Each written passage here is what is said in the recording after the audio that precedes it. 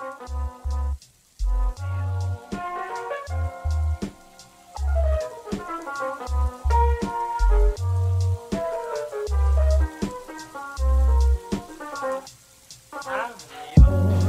what's up everybody?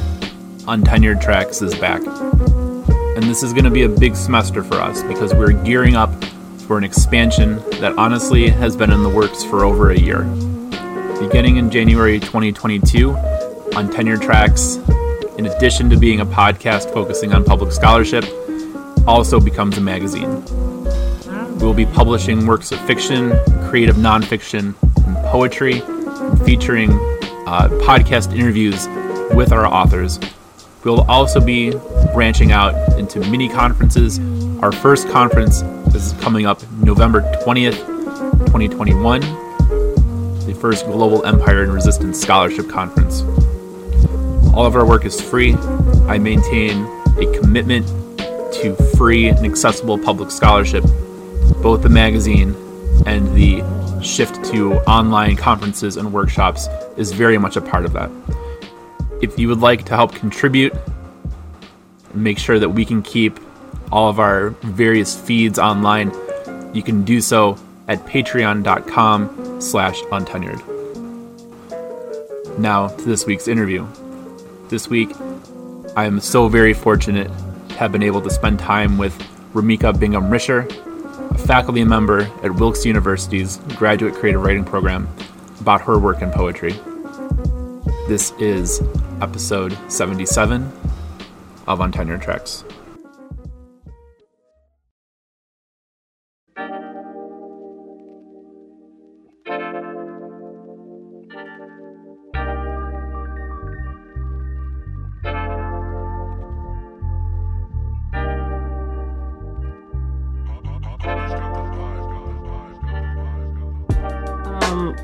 I mean, there's a few things, but I think the thing that's at the forefront of my mind that I'm excited about, my first book of prose is coming out in June 2022.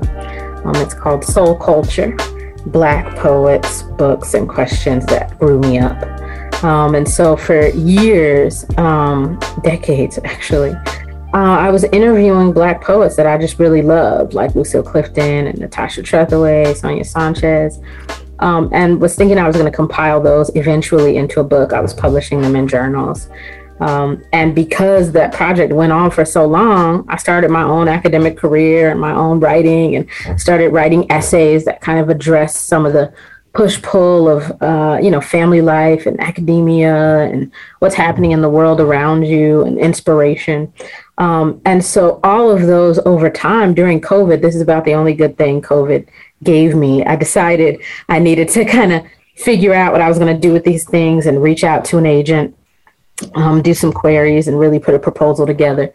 And so I was fortunate enough to do all those things and find an agent that's been extremely wonderful and helpful. And so Beacon Press is going to publish the book, but it's morphed more into a memoir than a book of interviews. So some of the sprinklings of the interviews and those words of wisdom are scattered throughout. But it's really about my own writing life and how these people have helped kind of guide me fastidiously all the way through to the point where I am now. So I'm excited about that. It's in copy edits. So that's the only thing on my mind right now.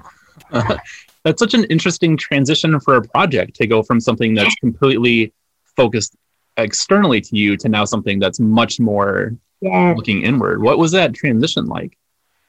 Scary as heck. So, the transition really came from the market.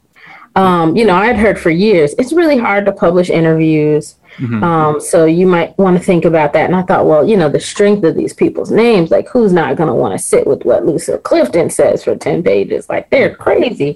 And all of that, I think, is still true. Yeah. But I think interviews on their own out into the world, and these have made their way out into the world in ways I couldn't imagine, have been very successful, but still getting an editor interested in just a block of interviews was not something that we were having any success with.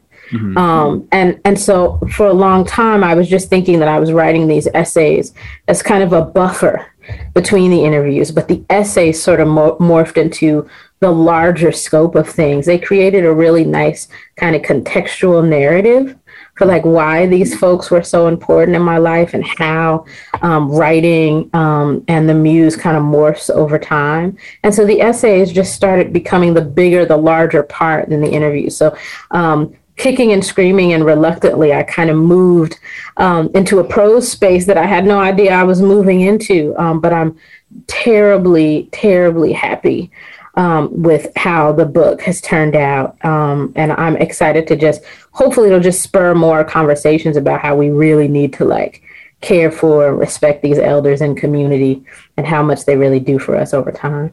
Yeah, for sure. And I think it's important too for any students listening to this or watching this to see that projects evolve over time and may take time, right? Yeah, I hope for my poor students, I hope not decades on every project. This is my fourth book. So, my first three books were books of poems.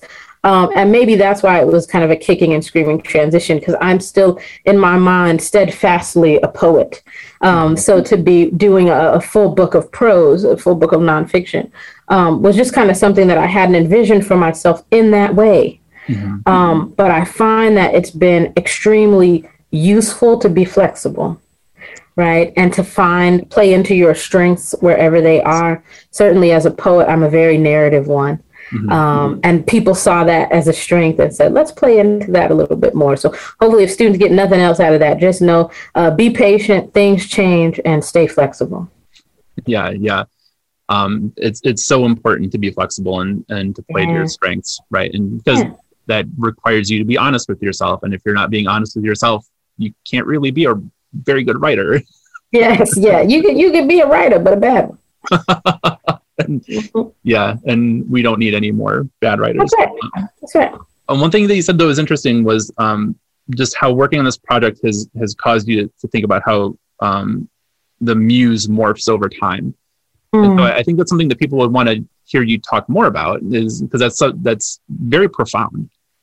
Oh, well, I'm a poet, so that's what I do. No, just kidding. It's funny that you pick up on that. Like, that's not a phrase that I probably uttered before, but I for sure think it's true. As a poet, I'm very much about research and reading, feeding the well to get something out of the well. It's kind of my process for any kind of writing. And I think for sure, I thought that I was just gathering as much information from these poets as I could over the years, and that's true. But thinking about how that information lodged in me, how they became libraries themselves, and then articulating some of that and thinking about how that translates and transfers into my own writing process was not something that I had explicitly thought about. So this book helped me really think about how the muse shifts over time. Mm-hmm. Yeah. And I think that's something that is really important for us to think about, not just as writers, but I mean, we're both academics too, right? And so thinking about how what we research affects us. Yes. Because at least in my experience, right, there's this drumbeat of objectivity that's not really a thing. And you cannot have a career like this and not be affected by your work. And so taking that chance to step back and think about, like, what has this done to me? How has this changed me is really, that was absolutely kind of the crux of the question that I had for myself. So that's why it, ended up being the question of the book. How did this shift who I was? And on the ground, like, if I had to map that for someone, if I had to give them ideas about how my working with Tim Siebels has helped me think about revision, or, how my work with Ethelbert Miller helped me reimagine the home space and reimagine place. Those were certainly not things that I had thought through on my own, but this gave me the opportunity and the space and time to really articulate a lot of that, which I'm grateful for. So I have to ask, how do you think you've changed over the course of this project? Oh, man, well, I got old. I get old. Really, like, life changes linked to changes in who you are as an artist. The coupling of those things. So, this project really did happen. I interviewed writers over kind of a decade and a half. So, and in that same time, I was going through graduate school. I was an MFA candidate, like our students are. I was getting my first teaching job. I got married. I became a step parent. So like all of these huge life changes were happening at the same time. So I had to reinvent time and space for writing. Right? Like carve it out of nothingness. And that, plays into, how I wrote and how, what I was writing in my projects. My second book, With Etruscan, What We Ask of Flesh, my husband always says, oh, that's your poet's book, because I was doing all these ideas with form. I was thinking very much about violence and fear, because I was a young woman buying my first house and living alone.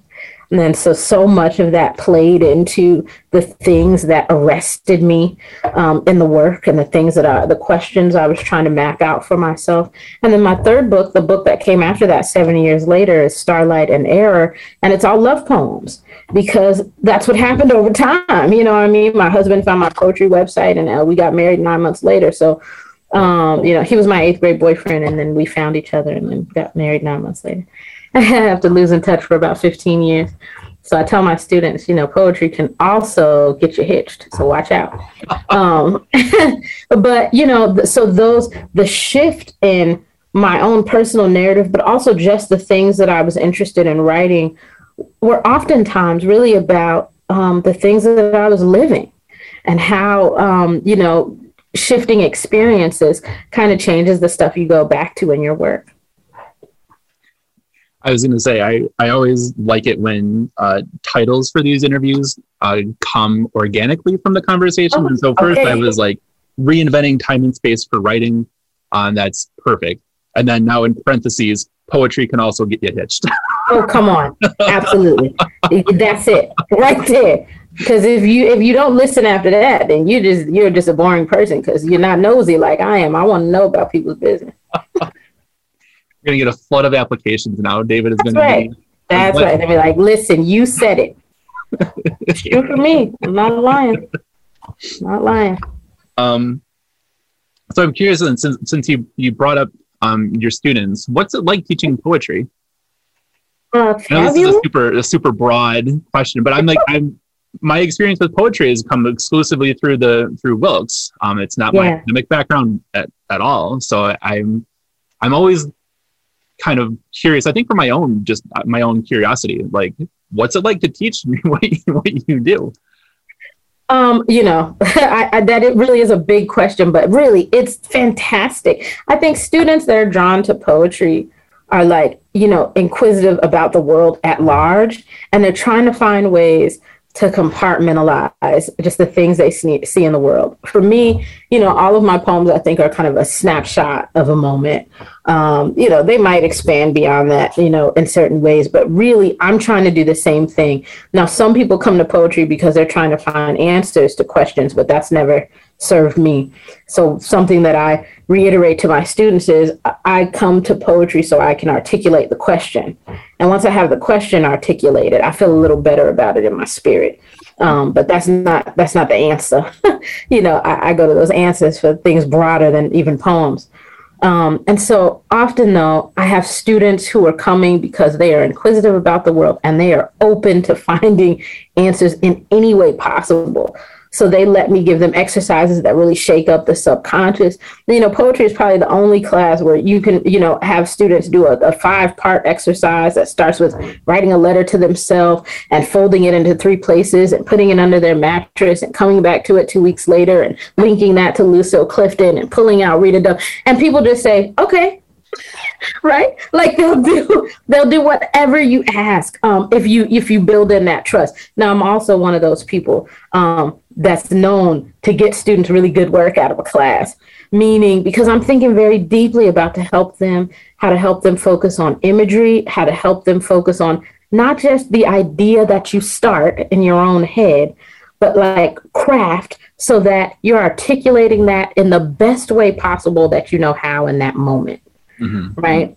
So I'm a strident revisionist. Every poem that I write goes through, probably 30 or 40 revisions. So when students come to me, oftentimes they come in with a notebook full of poems that they kind of got an idea down for, scribbled down, and never went back to. But that's not how we leave it, right? That first spark is just that, a spark. It's the clay that we start with. And I help them think about, now, how do you mold this into something that can be useful for yourself and others? Mm-hmm. And I think that's another important part of your process, right? That students need to understand. And that's not something that's unique to you, but to any successful writer and artist, is that revision. Yes. Revision. Everybody thinks that the first draft is like, that is definitely a mountain to climb. Right. But it's a little bitty mountain. You got a whole range that you got to get over. Yeah. Right? Like this mountain range that you're going to have to scale to make it to a place where this is, something that is useful beyond that first lightning bolt of inspiration. So I'm wondering about the difference between answering the question and articulating it. How are you able to get students to kind of, I guess, appreciate the difference between those 2 points? And then for those students who are in college thinking like, I need to have everything I believe confirmed for me, how do they respond to being told that you don't even know how to ask the question yet? Oh, that's an interesting question. Well, one, I definitely don't tell them right off the bat, right? And I also, I think it's fine for you to believe your process is, I am writing these poems to answer something inside myself. That's not why I'm writing poems. And I've come to that very specifically over time. And I share my process a lot with students, so they start to understand what I mean by that. But helping them to understand that everything isn't answerable, that this first year poetry class is not going to help you know who you are in 15 weeks, or this graduate poetry class is not going to help you know who you are in 2 years, right? And so I think for sure I'm opening them up to one, questioning many things over and over, questioning what they know. And then my real aesthetic is teaching empathy. So I'm really trying to find ways for them to explore the lives of others, but also see more than one perspective to everything that they're doing. So sometimes we're doing persona poems where we're stepping into the shoes of other people or places or things. They might step into the shoes of an iguana for a persona poem, and that might change them into an eco poet, of sorts in that space, right? But I'm really and truly something that I've been focusing on a lot lately. I've also been teaching a class outside of Wilkes that focuses on women writing Black Lives Matter, and contemporary Black women poets, and what they're trying to do in this space, which is really just trying to help students each day in that class to wrestle with what it means to be a marginalized person and what you could take from that experience that might help you be a better person in the larger world. That's a whole lot to ask of poems, but I really, truly believe poems have helped me understand different perspectives in that way. Yeah. And so my training is in sociology. And so now we're on the same wavelength, right? Because that's right. Everything in my classes is about trying to get students to understand the role of power in society and all the different ways that power manifests itself. And privilege and agency. That's what I go back to constantly. Yeah. And so that's one of the reasons why this program has been such a really, honestly, a blessing for my professional life, is that it's given me this whole new toolbox to bring into my classroom to say, let's think about different perspectives, perspectives on justice, and how is justice used as a form of oppression in not just the United States, but around the world, right? Yes. And that's why I asked the question about how do you handle students who just want college to confirm what they already know? Because this is something that I unfortunately deal with quite a bit. Yeah. My question is, so your real question is, how do I break them down once they get into my class? Seriously though. I mean, Something that I lead with in these classes often is, telling students just how much, I came to school as a first gen college student, so the experience for me was just completely different than anyone else had experienced around me. And I feel like I grew exponentially every semester. So I was a different person by the time the end of that first semester, freshman year, the end of the second semester, sophomore year. I changed exponentially over time. So I don't downplay that for them. What I do help them understand is the reason that you change exponentially is because you're questioning everything you know. Yep. And by questioning everything you know, that doesn't mean I'm going against everything I know or every person I know. That doesn't mean now, you have to go home and say, well, you know what, Mom, you can wash my laundry at Thanksgiving, but I don't trust you at all anymore because you've taught me all the wrong things. That's not what I'm saying. What I'm saying is, we all come to what we understand, and our parents and our grandparents and, our elementary school teachers and our pastors, and we all come to some understanding based on our own experience. Well, now you're having your own experience and your own eye-opening kind of a purview that's really helping you to engage with the world, particularly through books and kind of understanding.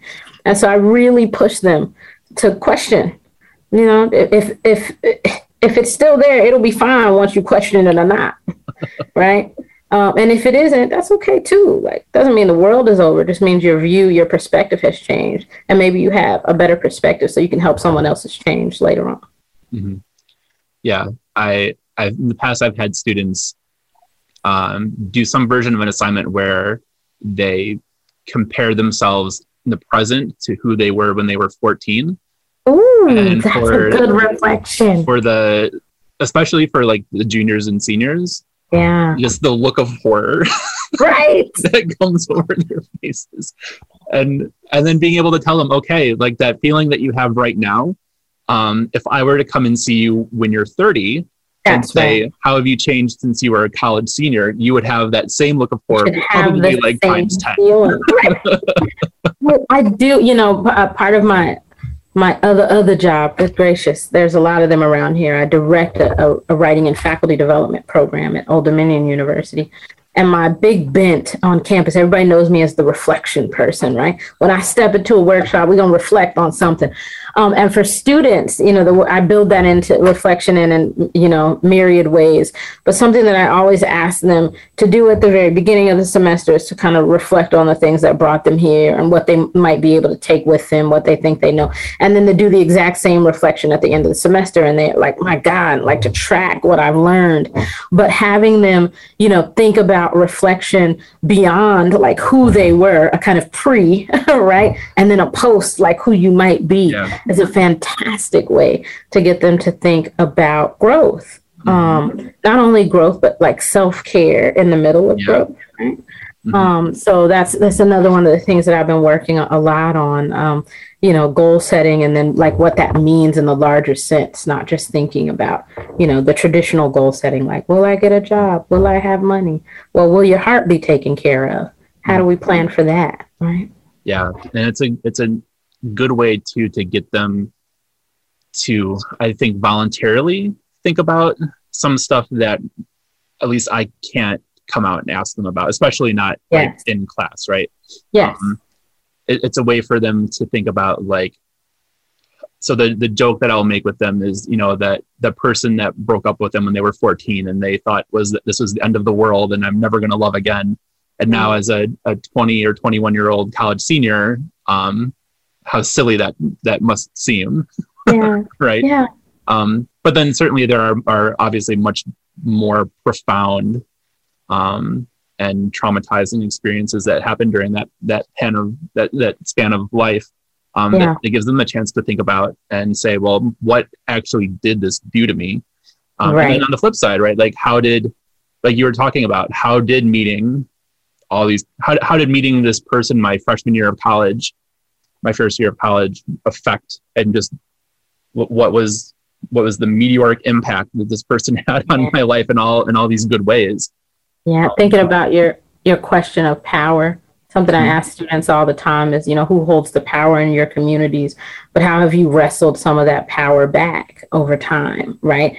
And so in that instance, that would be a great way, like this was the definitive moment in your life in junior high, but how has, continuing to wrestle some of that power back shifted who you've become, right? Mm-hmm. Yeah, I love that. And getting them to reframe some of those experiences in junior high and high school where they thought they might have been in control.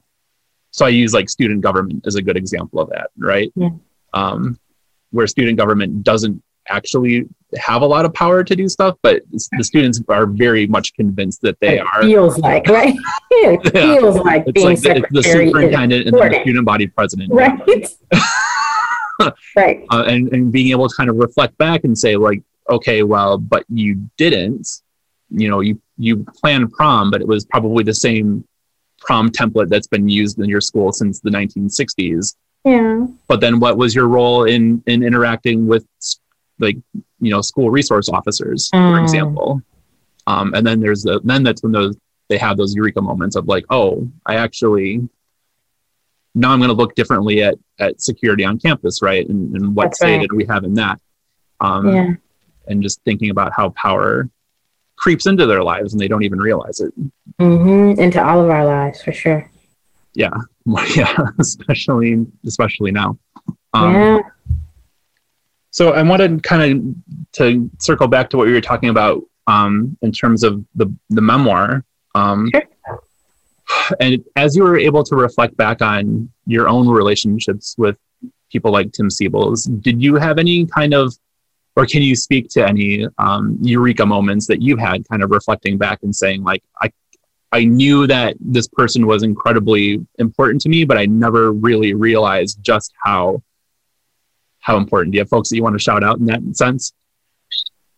I mean, seriously, like there's 10 poets in the book, so there's, 10 essays, but like every one of them, like it's, that's very narrow. It's like, not like I only read 10 poets over my whole life. I read thousands of poets, like no exaggeration, right? But those 10 were people that then there are a few outside of them that I had to shout out in different places in the books as well. But did I have eureka moments? Like every other day, like, because you have your favorite writers. Like if somebody asks you right now in a questionnaire, what's your favorite book of all time? What's your favorite writer? Like who, and you'll be able to rattle a few of those off, right? Mm-hmm. And I always rattled them off, but I had not ever tracked why, right? Mm-hmm. Lucille Clifton is the poet of my heart. She was a mentor of mine. She's a poet I push into people's hands all the time. I interviewed her because I love her work. But in the essay that I wrote in the book, it's called Intimate Tending. It's all about when I came to Lucille Clifton as a college freshman, right, as things were changing, significantly in life, right? But also how all of the ideas, she's a womanist poet. She's talking about bodies. She's raging against sons. She is, kind of like tearing down the patriarchy in any way imaginable. And she's also a Black woman poet that's like doing all of this stuff that I didn't even know was possible. And so when I went back to that and really traced that trajectory, I realized, oh my God, like she taught me more about the body and sensuality and freedom in poems than anyone else did. And that's why I love her so much. Not just because the poems are fantastic, but because she opened me up to a different kind of freedom that I didn't know was a possibility. And so as I'm writing about these other poets in the book, Forrest Hamer and Sonia Sanchez and Patricia Smith, my God, there's so many people who like shifted everything I thought was a possibility, everything I knew about writing, and gave me another voice. Just gave me another tool for the toolkit. I'm never going to write poems, in my opinion, that are as good as any of those poets, because they're the poets who shaped me, right? But for sure, I've tried to capture how being open and free to try something new, and also not being afraid to fail, the poets taught me that. Patricia Smith in particular, her essay goes back to this odd trajectory she's had as a writer and as a human being, and linked with, a point in my life where I just felt completely stopped. A friend of mine was killed by police in 2014 in the middle of the Black Lives Matter movement, Romaine Brisbane. And, I was just completely stopped for a few weeks. Like I couldn't do any of the things that were a comfort to me. And I went back to her life, her trajectory as a writer, but also her living, to just ask again and again, how do I restart? How do I restart? Yeah. I think that idea too of, how do I phrase this? Making students aware that other things are possible is such an important part of teaching. Yeah. Across disciplines, right? Which I think sort of goes back a little bit to what I was talking about before, was students coming into college and just wanting their own beliefs kind of confirmed. Like I struggle with this all the time, right? Is students who think that things have always been this way and therefore will always be this way. And then trying to challenge them in the smallest ways, or introduce things to them in the smallest ways that kind of crack through that shell and say, like, actually a better world is possible and other things are possible. And just because we do things this one way doesn't mean they have to stay that it has to stay that way. And in fact, that's the worst reason to keep things that way, is if the only thing you can say is that's how it's always been done. Yeah. And so I think, like, it's really interesting to think about that as somebody who's not a poet, that there are poetry students who are having that similar kind of experience within their art form. Yeah. And that, talking with you too, Andrew, like whenever you talk to other academics, you realize so much of our experience, like in the classroom, is shaped by our students, but also shaped by student backgrounds and just like context. So it's so funny, my first real like hefty teaching gig was at Norfolk State University, which is right up the street from where I am, which is an HBCU. Many of those students, it's a public institution. It's the largest HBCU on the coast, kind of open door policy. So a lot of those students were coming in, some with opinions, and had like fully formed ideas about certain things, but the vast majority were coming in eyes wide open because they were the first. They had no idea what to expect and what they were going to be asked to challenge, right? Like, so it's often a different subset of students. For real, NSU and Wilkes are probably the opposite ends of the spectrum in many ways, as far as like the student body that we're seeing, right? And ODU, where I am now, is a PWI, predominantly white institution, but with a very like hefty mixture, because we're in a military town. 1/3 of our students have some kind of connection to the military. Also, 1/3 of our students are Pell Grant eligible. So we have like this real mix of student need, students who have moved all over the place time and time again, or have been tracked to different places. So they come with different experiences. But a lot of them too are first gen students. So it's not like they're coming in and I have to kind of beat out of them what they know. They're coming in and I kind of have to beat into them that it's okay to ask questions and to like shift, right? Yes. And so much of that, just deals with the whatever hand we happen to be given in the place where we are. Mm-hmm. And so I think, our job always, for sure, every time they step into a sociology classroom, is to get them to see multiple perspectives, like in any way we can. Yeah. I mean, Wilkes has been a school for a while that's depended a lot on international students to kind of support stuff. And a lot of them primarily came from Saudi Arabia and Kuwait. That has kind of dried up some. In the past few years, we've had some success recruiting students from Panama. But unfortunately, the person responsible for that initiative left the university. So we have a few kind of lingering Panamanian cohorts, but I have no idea like what the status of those relationships are. I was sent to Panama twice to try to build stuff up, which was super interesting. Wow.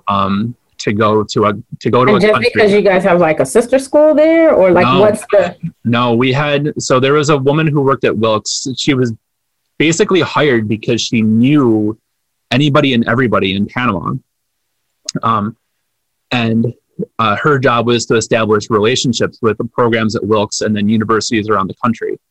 And so for us, we first were sent to a school that I forget what it was called, but they trained the majority of police in Panama. And so our job was to come in, not necessarily with like an American perspective, but just like to come in, and basically my job was to go there and teach them empathy. Right. Wow. No small feat. Yeah. But it was, yeah. And I also wanted to do like, I toured a lot of stuff on the ground. So I went to, there was this nationwide gang prevention program where they would go into, I went to 2 different barrios. And it's this like super strict program where the kids basically are paid to quit. They get food and medicine vouchers, like a certain dollar amount a week, I think. But they're also required to go through all kinds of like drug and alcohol counseling and just general therapy. I think they're given medication, but that might fall under the health voucher. Right. They go through job training stuff. And there's also because it's Central America, right? There's a very heavy religious component to it. So there's some sort of service every day that they have to go to. And if the kids miss one session, they're out. And it's like, no excuses. It doesn't matter. You're out, and you can't come back.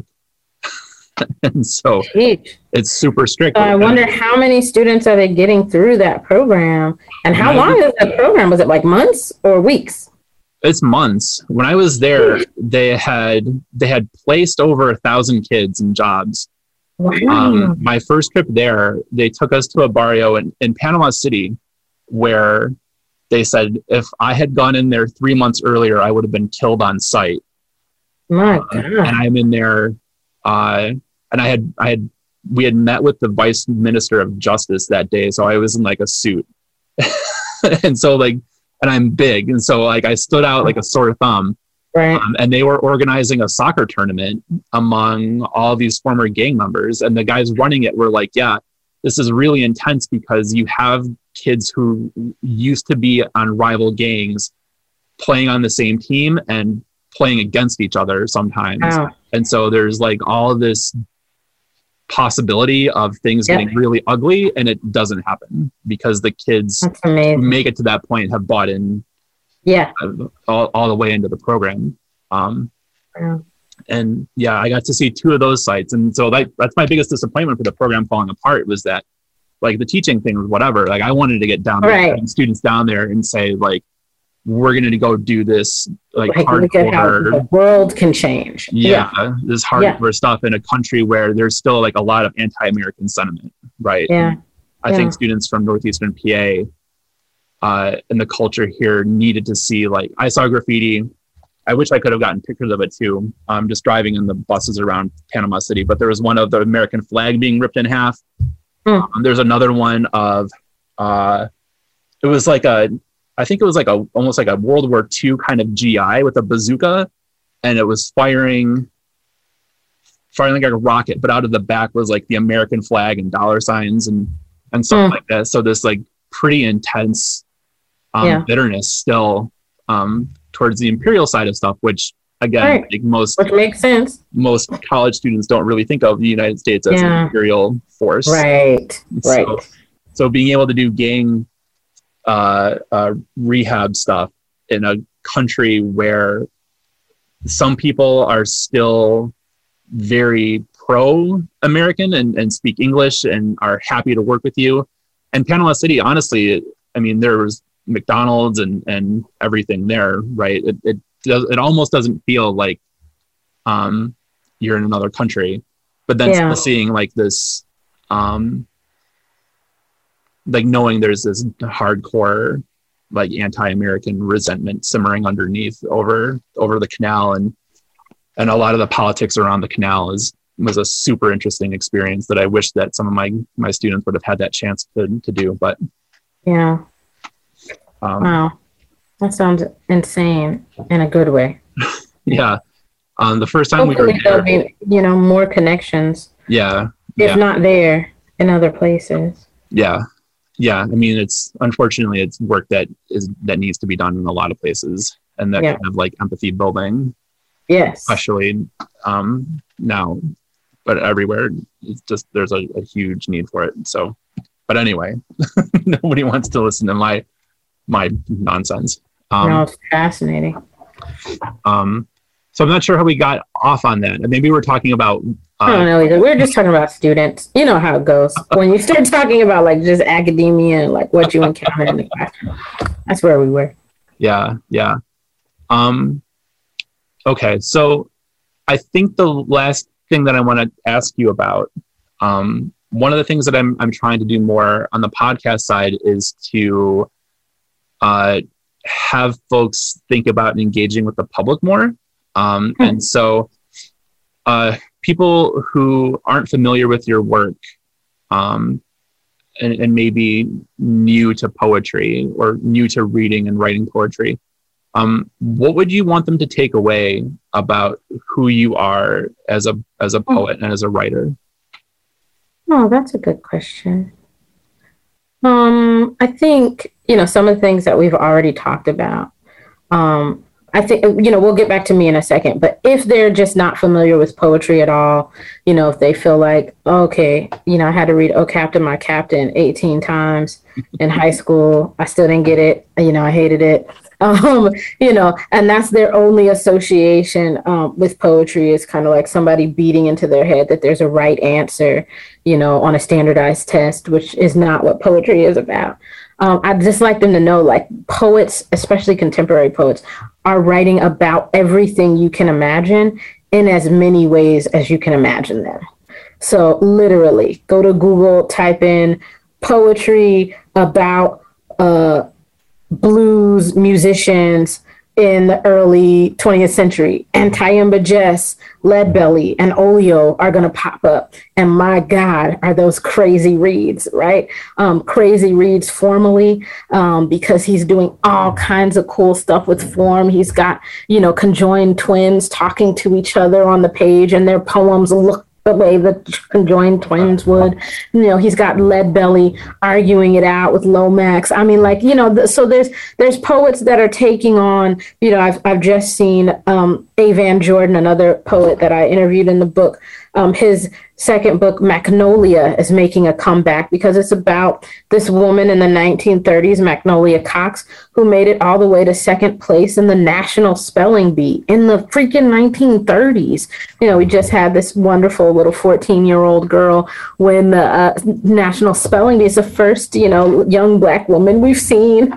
But people were like, look at what people are writing about. And that book is tracing her life. It's full of love poems. She gets to meet Bojangles, and they give her all of this like wisdom about how to move in the space between Black and white.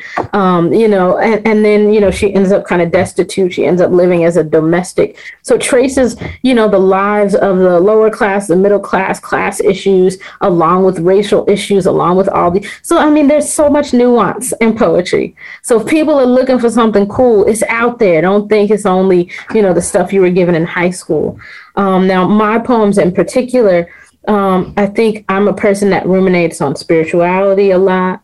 I'm a person that, often comes back to love because I'm sappy and I think it's useful. But, good love poems are hard to find. So, check them out when you can. I'm also somebody, like I said, I'm nosy. So I love putting people's business in the street. So if you want to know something that's happening behind closed doors, there was a poem in my first book that used to be titled Why I Wasn't Invited to the Last Fish Fry. And now it's just called Fish Fry. So you can go find it and find out why I got kicked out.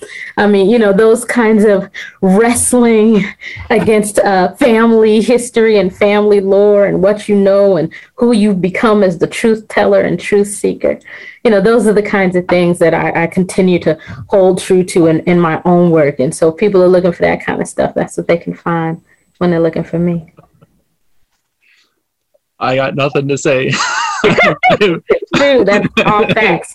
It's true. It's true. I have no snappy response to that. I did want to ask you though, as I know that was going to be the last question, but this will be the last question.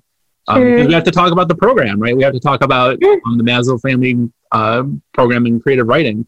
Yeah. So I know that at least as of this recording, you are still a fairly new faculty member. But I'm wondering, what are you excited about at Wilkes, and what is the program meant to you so far? Well, let me just say, I'm still excited about everything because I can't, COVID has upended our lives. So I still have not even been to the Wilkes campus. I've been teaching online, and as a remote faculty member, I joined the faculty, just as kind of COVID was taking off. So in these last 2 semesters. And so what I'm most excited about is actually like seeing the campus and being with people in person, which I hope we'll be able to do at the next residency.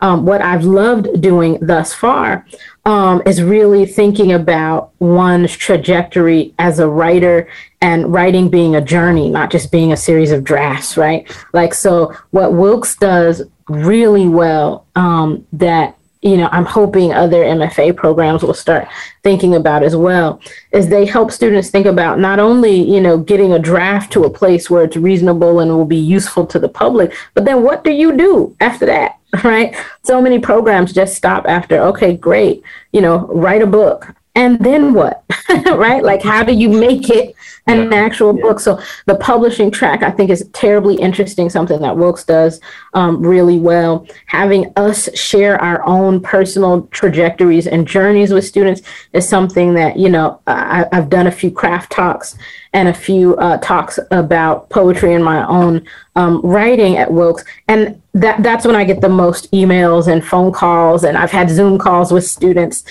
because they just want to kind of soak up that information. And that's what I was craving in my MFA and beyond. Poetry is one thing, but what about the POBIZ? Like, what is that, right? So that's something that I'm really conscious about continuing to take to students, and the part of the program that gets me the most excited, quite frankly. Yeah, I mean, that's something that's special about Wilkes. And I think it's something I'm going to say so many times in these interviews, is that our MFA program, in terms of just comparing it to other, not just other MFAs, but other grad schools, right? Yeah. We are really a unicorn. That's right. In a lot of ways. And I can't say enough good things about what Wilkes has meant. But thank you so much for your time, Ramika. I really, really appreciate it.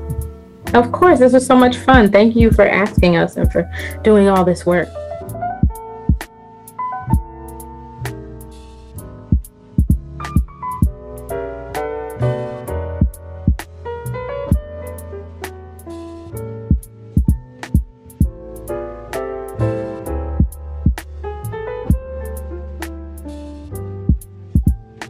For more Untenured Tracks, please go to untenured.space to access our archives, or go to patreon.com/untenured to help support us.